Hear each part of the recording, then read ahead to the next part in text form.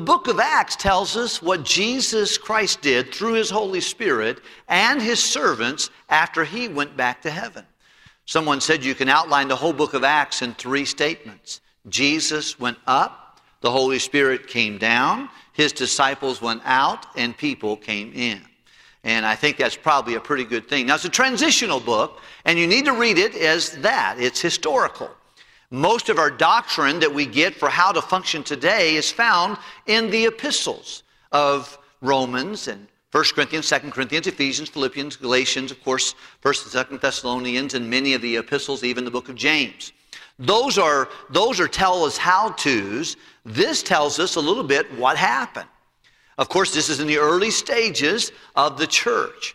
And when Jesus went back to heaven, there were 120 disciples and followers of Jesus that were with him the day he went back to be with his Father. And that's where he's at right now. The Bible says, he ever liveth, making intercession for us. He is seated at the right hand of God, awaiting the opportunity and the orders from the Father to come back and get his bride. I'm looking forward to that day, aren't you? Looking forward to the day when the Lord Jesus will come, and I'd love for him to come today, maybe after lunch, but I'd like to have him come. I'm looking for him to be in here, and talked to Linda this morning about what we're having for lunch, so I'm looking forward to that first, and then if the Lord wants to come back after that. Those of you who are going to get married this week, if you have a couple getting married, they probably do not want the Lord to come back yet. They want the Lord to let them have some time of marriage first, and we understand that. However, the blessed hope of the glorious appearing of our great God and Savior Jesus Christ should be on the mind of his people. I had a man named Gilbert Gaylor who was a good friend of mine years ago, and he would say this to me, and I've heard him say it so many times, I've memorized it. He said, John, great Christians always live with the understanding of the imminent return of Jesus Christ. Great Christians are living in expectation of Jesus' arrival. And I don't know when he's coming back. You don't know when. And if anyone ever tells you, they don't know when either. And if anyone knows the day of the hour, well, that'd be kind of hard because the day of the hour, he comes in maybe a day or hour in a different place in a location around the world. So that would not be a good choice there. But nonetheless, we know that the Father is ready and he has got all things. You say, what's this world coming to? It's coming to the coming of the Lord Jesus Christ. That's what it's coming to. And he came the first time like a lamb. He'll come the next time like a lion. The first time he came, the most frail thing you could come as a baby. Nothing more vulnerable than a baby. That's how he came. And he lived a perfect life. And he died a cruel death. He was buried and he rose again so we could be justified and sanctified and cleaned and ready to receive the Lord one day when he comes back with us again. And I'm excited about that. But in the book of Acts, we find here we've come to a great church. Now, it's a great church. It's a good church. I don't know anybody would say this church wasn't a good church. But we'll see problems begin to surface in chapters 5 and 6. And by the way, anytime that there is a good church and there is friction, there's going to be problems. And the more people, the more problems. It's just what happened as the church added. It was started with Jesus, his disciples, and 120 when he goes back to heaven. And then a few days later, there's 3,120. And then in chapter 3, there's a man who is crippled, and they walk into the hour of prayer. And by the way, that's always a good place to do, is have a time of prayer with brothers.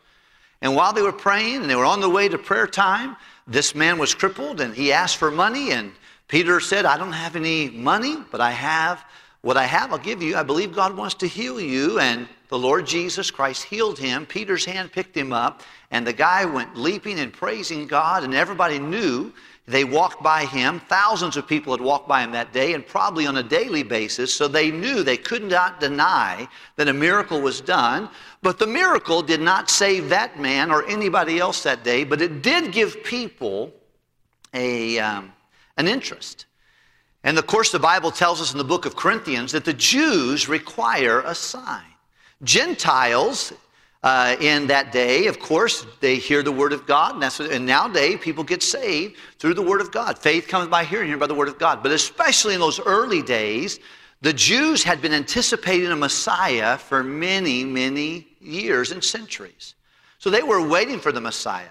And so there were a lot of crackpot messiahs that would come say, I'm the Messiah, I'm the Christ, worship me, follow me. That was common. But the reason that they believed Jesus is because no man can do these miracles that thou doest, the signs. So after Jesus went up into heaven, he gave his apostolic following abilities to heal, to speak in unknown tongues, to prophesy, to see an entrance into the eyes and minds of people, and to do supernatural works, especially while they waited for the Word of God to come. And so you're going to see, that's why if you get doctrinal issues from the book of Acts, you're going to maybe get a little squirrely on some of your theology, because this is a transitional book, and we need to understand that. But this man gets healed, and then 5,000 more people respond to the gospel. There seems to be a cycle in the book of Acts, and you can remind me of this. I think, number one, you can see prayer is a part of the book of Acts. You can't read the book of Acts without seeing prayer as a priority. Is prayer a priority in your life? Listen, some people just don't want to pay the price. We want to complain. We want to put our stuff out there on Facebook and put it out there on Instagram and tell everybody how hard it is to be us. And we ought to take our burdens to the Lord and leave them there. Prayer is the missing thing. It's not always the most exciting things, but it is the most essential things in our life. It should be essential in the church. It should be essential in my life, in your life. I was convicted this morning as I was shaving, thinking about how I need to be sure that I spend more time in effort praying together, not only individually, but with my family and with my friends, and take our needs to the Lord and pray about them. But you see, prayer is definitely a priority. Number two, from prayer comes power. Little prayer, little power. One of the reasons we're so anemic in our life and what we do, and we see so little results, is because we do not pour in prayer. Prayer is not everything, the seeds of life. And many people are willing to pay. Few people are willing to pray. People are willing to organize. Few people are willing to agonize in prayer. You'll never have the power, and I'll never have the power that we ought to see and that we ought to experience in our life, in our marriages, in our child rearing, in our ministry work, unless we're willing to spend time in prayer with the Lord. You see prayer, you see power. Then power is not just for me to have power, it's for me to proclaim the gospel of Christ. And ye shall receive power. After the Holy Ghost will come upon you, and ye shall be witnesses. God gives us power, large in part, so we can tell someone else about the gospel of Christ. When you pray, God's going to give you power. When you have power, you're going to preach to people. God's going to give divine appointments so that your life and my life can have an impact on others with the gospel of Christ. And you'll see that if you look at the book of Acts. When the church prayed, there was power, and then they spake. Then they began telling people about Christ. Then something happened. And then that was followed up by something that's not very popular, and that's persecution. You'll see that there was excitement going on that was negative in nature. Adversarial things began to happen. Every once in a while you find a Christian say, well, the devil never bothers me. That's because you're not doing anything, Spanky. You know, if you get with it, you'll probably have a little activity. You start praying, and power comes in your life, and you begin sharing the gospel with other people, the devil's going to get your attention. You're going to have some issues. And persecution will come. Aggravation will come. Difficulties will come. How many have ever seen something special coming up, and you get this demonic, this demonic attack on you when you're getting ready to study for a Sunday school class, or there's a big day, or before a youth conference, or before missions conference? You can see demonic confirmation that something's going to happen here, because we got a lot of issues going on here. And we don't wrestle with flesh and blood, but with principalities and powers and rulers of darkness. And you'll see that. So let's just review that real quickly for our sake this morning. The first thing we see is prayer. And then from power comes preaching, or sharing the gospel, proclamation of God's word. And then from those three things comes persecution. And you see that. You read the book of Acts, you'll see that. We see here that Peter and John were arrested, and they were hurt, they were threatened. And when they came back together again, we find chapter 4 ends with Barnabas, an amazing man. We studied a little bit extensively last week, or a little bit more so last week on Sunday evening. But Barnabas, it wasn't his real name. His real name was Joseph, but they named him Barnabas because Barnabas means the son of consolation. This guy was an encourager. He made things better.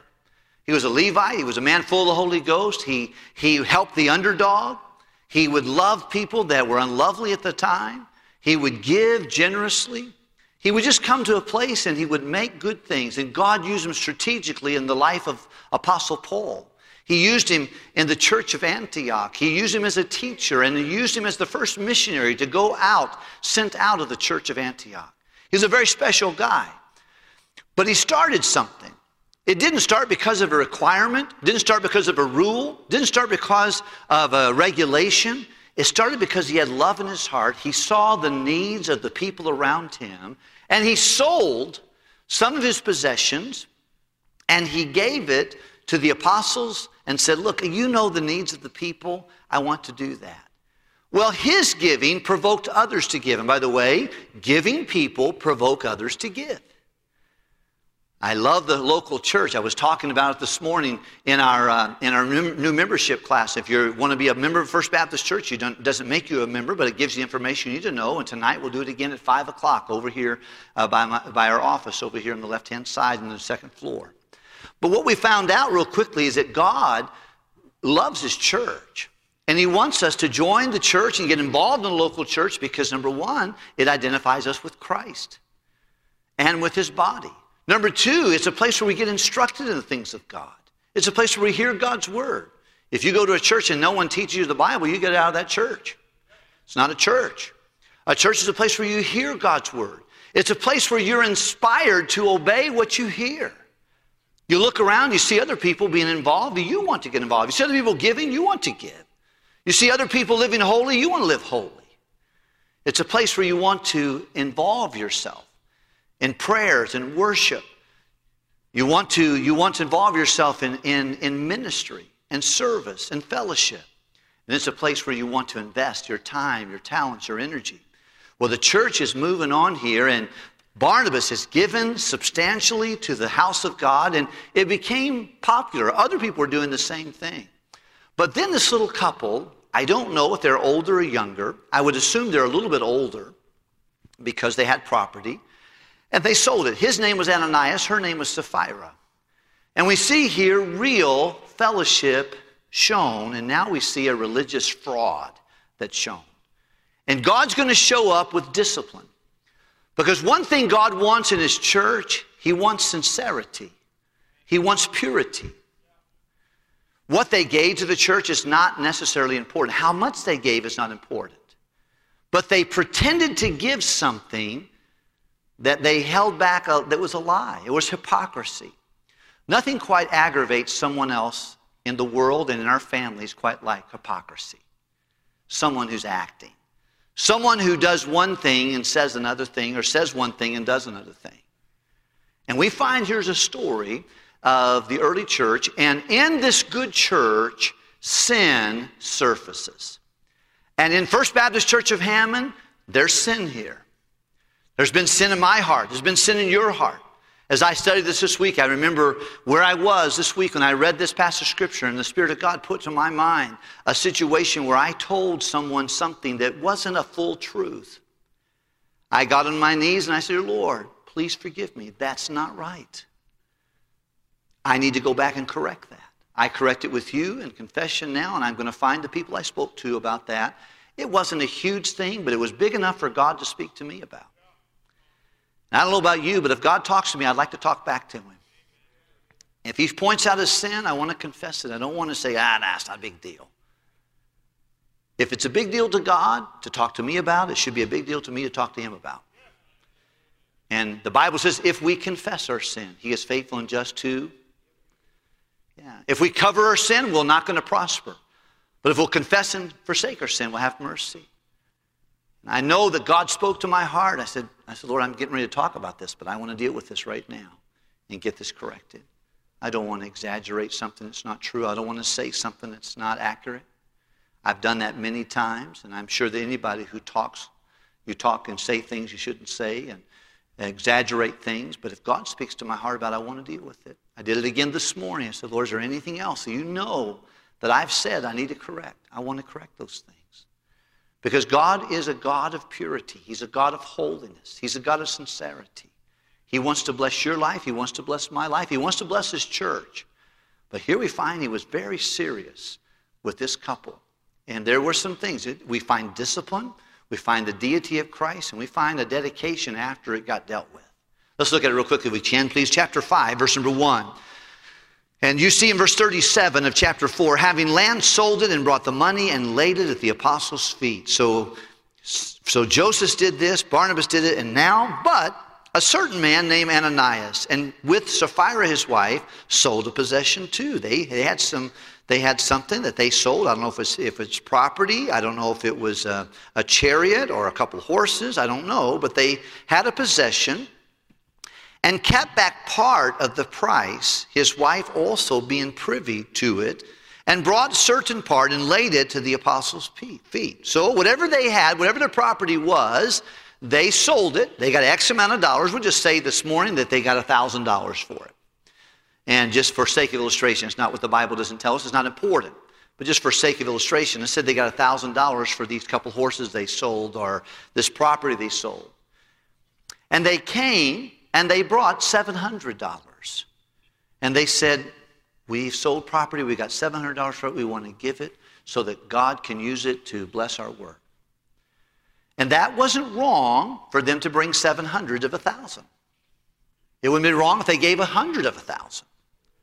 But the problem is they made as though that was the whole amount. They sold their property for 700 and they gave 700. But it was a little lie going on between Ananias, Sapphira, and they thought they were lying among themselves, but they found out real quickly they were lying to the Holy Ghost. They were lying to the body of Christ.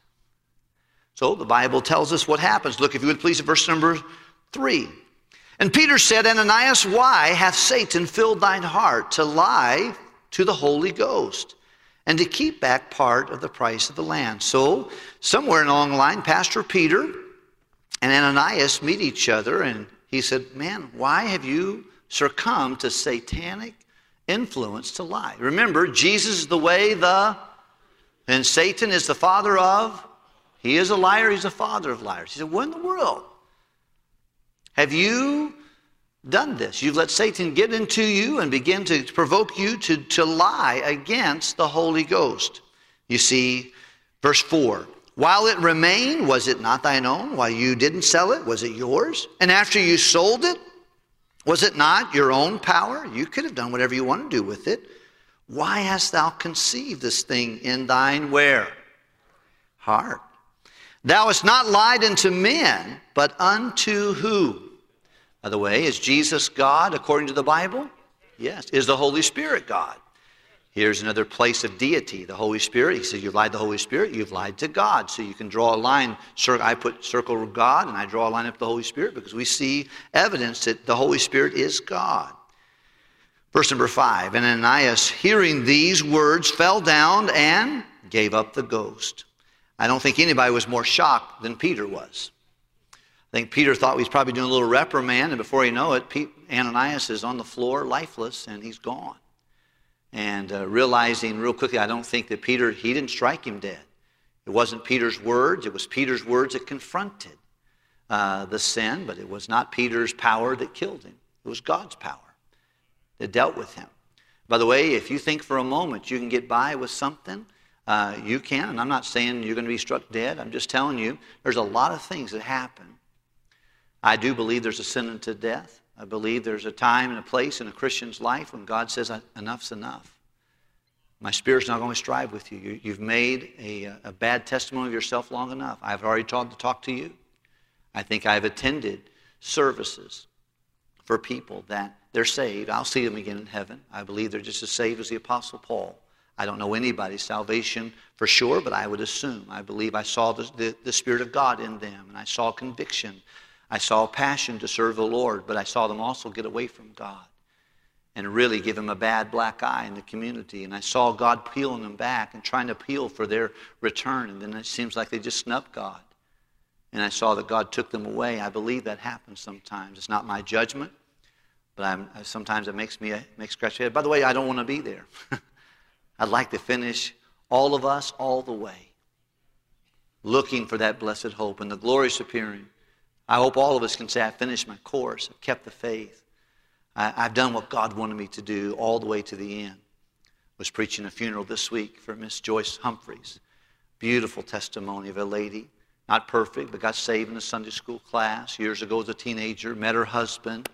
They helped start a church up in Wisconsin, moved here in 76, went to Bible college, taught for Christian schools for 26, 27 years. But someone who just decided, you know what, I'm all in. I'll keep serving the Lord. And so many people gave testimony of that. Last week, she wasn't going to be in the service on Sunday. She insisted her son. She said, honey, I've already filled out my offering envelope. I've already given my faith promise to missions. I'm probably not going to be here on Sunday. I'll be watching from heaven. But you go get the offering envelope and you take it. And you make sure it goes in the offering. On my first Sunday in heaven, I want my offering that I've already given to be put in the offering. Boy, as I think about that, I think, man, thank God. Thank God she finished strong. She went all the way. So many people don't go all the way. And then as far as her examples of people who didn't go all the way. They let possessions, they let the desire for stuff keep them from doing that. Nonetheless, he passed away right there in the assembly. Now, verse number 6. And the young men arose and wound him up, and carried him out and buried him. And it was about the space of 3 hours after, when his wife, not knowing what was done, she didn't know that her husband was in heaven, she came in. And Peter answered unto her, tell me whether ye sold the land for so much. And she said, yea, for so much. Yeah, it was the $700, yeah.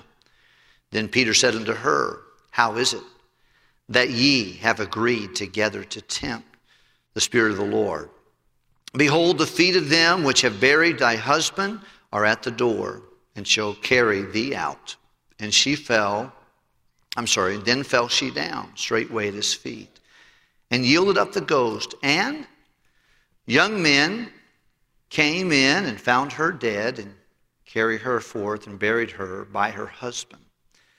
And a great fear came upon all the church, and upon as many as heard these things. And by the hands of the apostles were many signs and wonders wrought among the people. And they were all with one accord in Solomon's porch.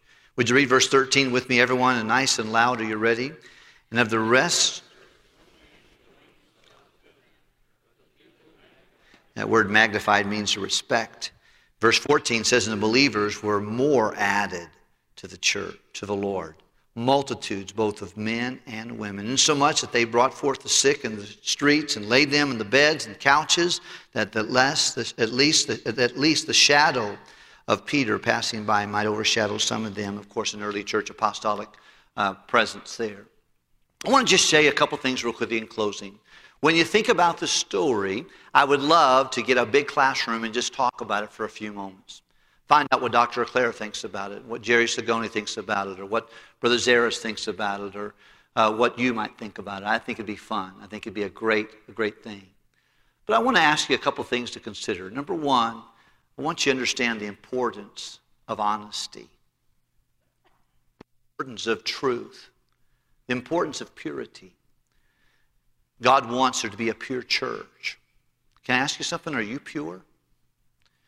Our church is as pure as you are. Our church is as honest as you're honest. Our church is as giving as you are a giver. Our church is as passionate about soul winning as you are. We're as good of a model as you are. There's a couple here that we find had some issues. I want to encourage you, make sure that your life is pure. The church is not a building. It's people. It's a called out assembly that have been added to the Lord's work. And you and I need to be right with the Lord. And I think you say, Pastor, I'll take my chances. You can do that. I had someone the other day tell me not the other day, it's been probably several months ago. When confronted with a decision they knew that was not biblical, here's what they said. I've calculated my consequences. I know it's not right. I know what I'm going to do is not what I should do. I know God tells me not to, but I have calculated my consequences, and I'm going to go ahead and do what I've decided to do. Boy, that's dangerous. That just borders on idiocy, if that's a word. I don't know if it's a word. But I say, man, goodness, no, you cannot possibly calculate what's going to happen to those two children. You cannot possibly calculate what's going to happen to the testimony of Christ. You cannot possibly calculate what you will do with this compromise and continue to compromise. You cannot. Don't let Satan's voice enter your heart and conceive such a matter that would be a lie against the Holy Ghost. If God speaks to you about something about purity, be pure. I don't care what it is. I don't care if it's a white lie or if it's a black lie. I don't care if it's something that you say, well, it just doesn't matter. I have no conviction about that. What you need to ask about is not whether you have conviction. Does God's Spirit have conviction about that? Does the Word of God say anything about that? I was talking to Brother Abdel Judah. He's not here today. He's on vacation. But I thought about this thing, several things that they carried out that day with Ananias and Sapphira. When the young men who were strengthened were asked to come and pick up a dead body and wrap him up and go and dig a grave and set him inside the grave, and 3 hours later wrap up his wife and do the same thing. There are several things that happened, but several things went out that day. Number one, an encounter with God. They knew this was not Peter, this was not James, it was not John, it was God. They left with an encounter with God. I think they took out something else with Ananias and Sapphira. They took out hypocrisy. The temptation to go ahead and just continue and press on in doing what you want to do when you know the Holy Ghost has spoken to you. Trying to lie against the Holy Ghost and to lie against His church family. They took out hypocrisy there. They took out a bad partnership. It's just sad to me that two people got together in the same lie. Bad partners. They both got buried together. I think they took something else out of church. They took out with the fear of God. And a reminder, look, you know what? I think we better behave ourselves. The early church had problems, and we got problems here. I want to make sure that we are asking God, Lord, if there's something inside of me you don't like, if it's big to you, it's big to me. Now, I want to encourage you to confess it, to admit it, and quit it. Don't try to cover it. Confess it. Say, and you don't have to confess it to me. I don't need to hear about it. You need to confess it to the Lord. Say, God, I'm going to trust your help. Because our church, what kind of church would our church be if every member were just like me? Or just like you? Would we be a pure church? Would we be a clean church? I think it's important to God. He put it in the Bible to share with us. And then after this was dealt with, the unsaved people weren't real quick to run in there and say, I want to join up. They're like, hang on a second. This is serious. But the Lord did bring other people to get saved, to get baptized.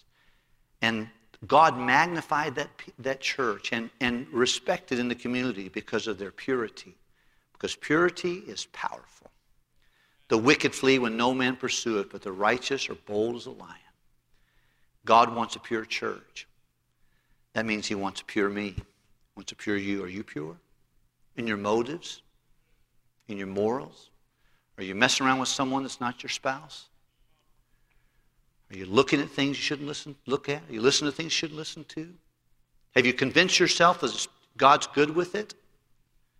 Oh, I've already talked to God. We know. We have an understanding. No, you don't. It's either right or it's wrong, and God's Spirit talk to it, and let's open up and let's get right. I think God is working this morning. Is He working in you? If He is, speak back to Him in words of confession and repentance. Let's be a church that God can honor. Let's don't have God have to deal with us. I don't know about you. When God deals with me, I don't want Him to have to yell. I want Him to speak to me in a still small voice, and I'll say, I got it. I'm with it. I don't need you to have to get the paddle out. I don't need you to have to bust my bottom. Just talk to me. He said He wants to direct you by His eye. Don't make him come after you. But let's be sure that we're pure.